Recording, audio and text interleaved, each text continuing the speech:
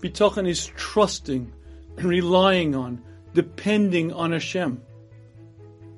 And bitachon is taking my heavy load and transferring it to my Creator.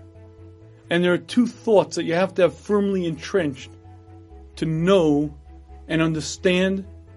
And only when you have these two thoughts firmly in your essence can you have any level of bitachon. The first thought is pretty easy to attain. The second thought is very, very difficult.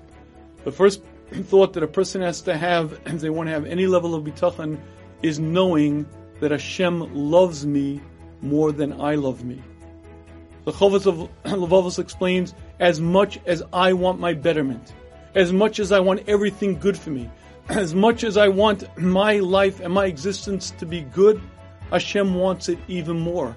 As much as I love me, Hashem loves me even more than I could ever love myself.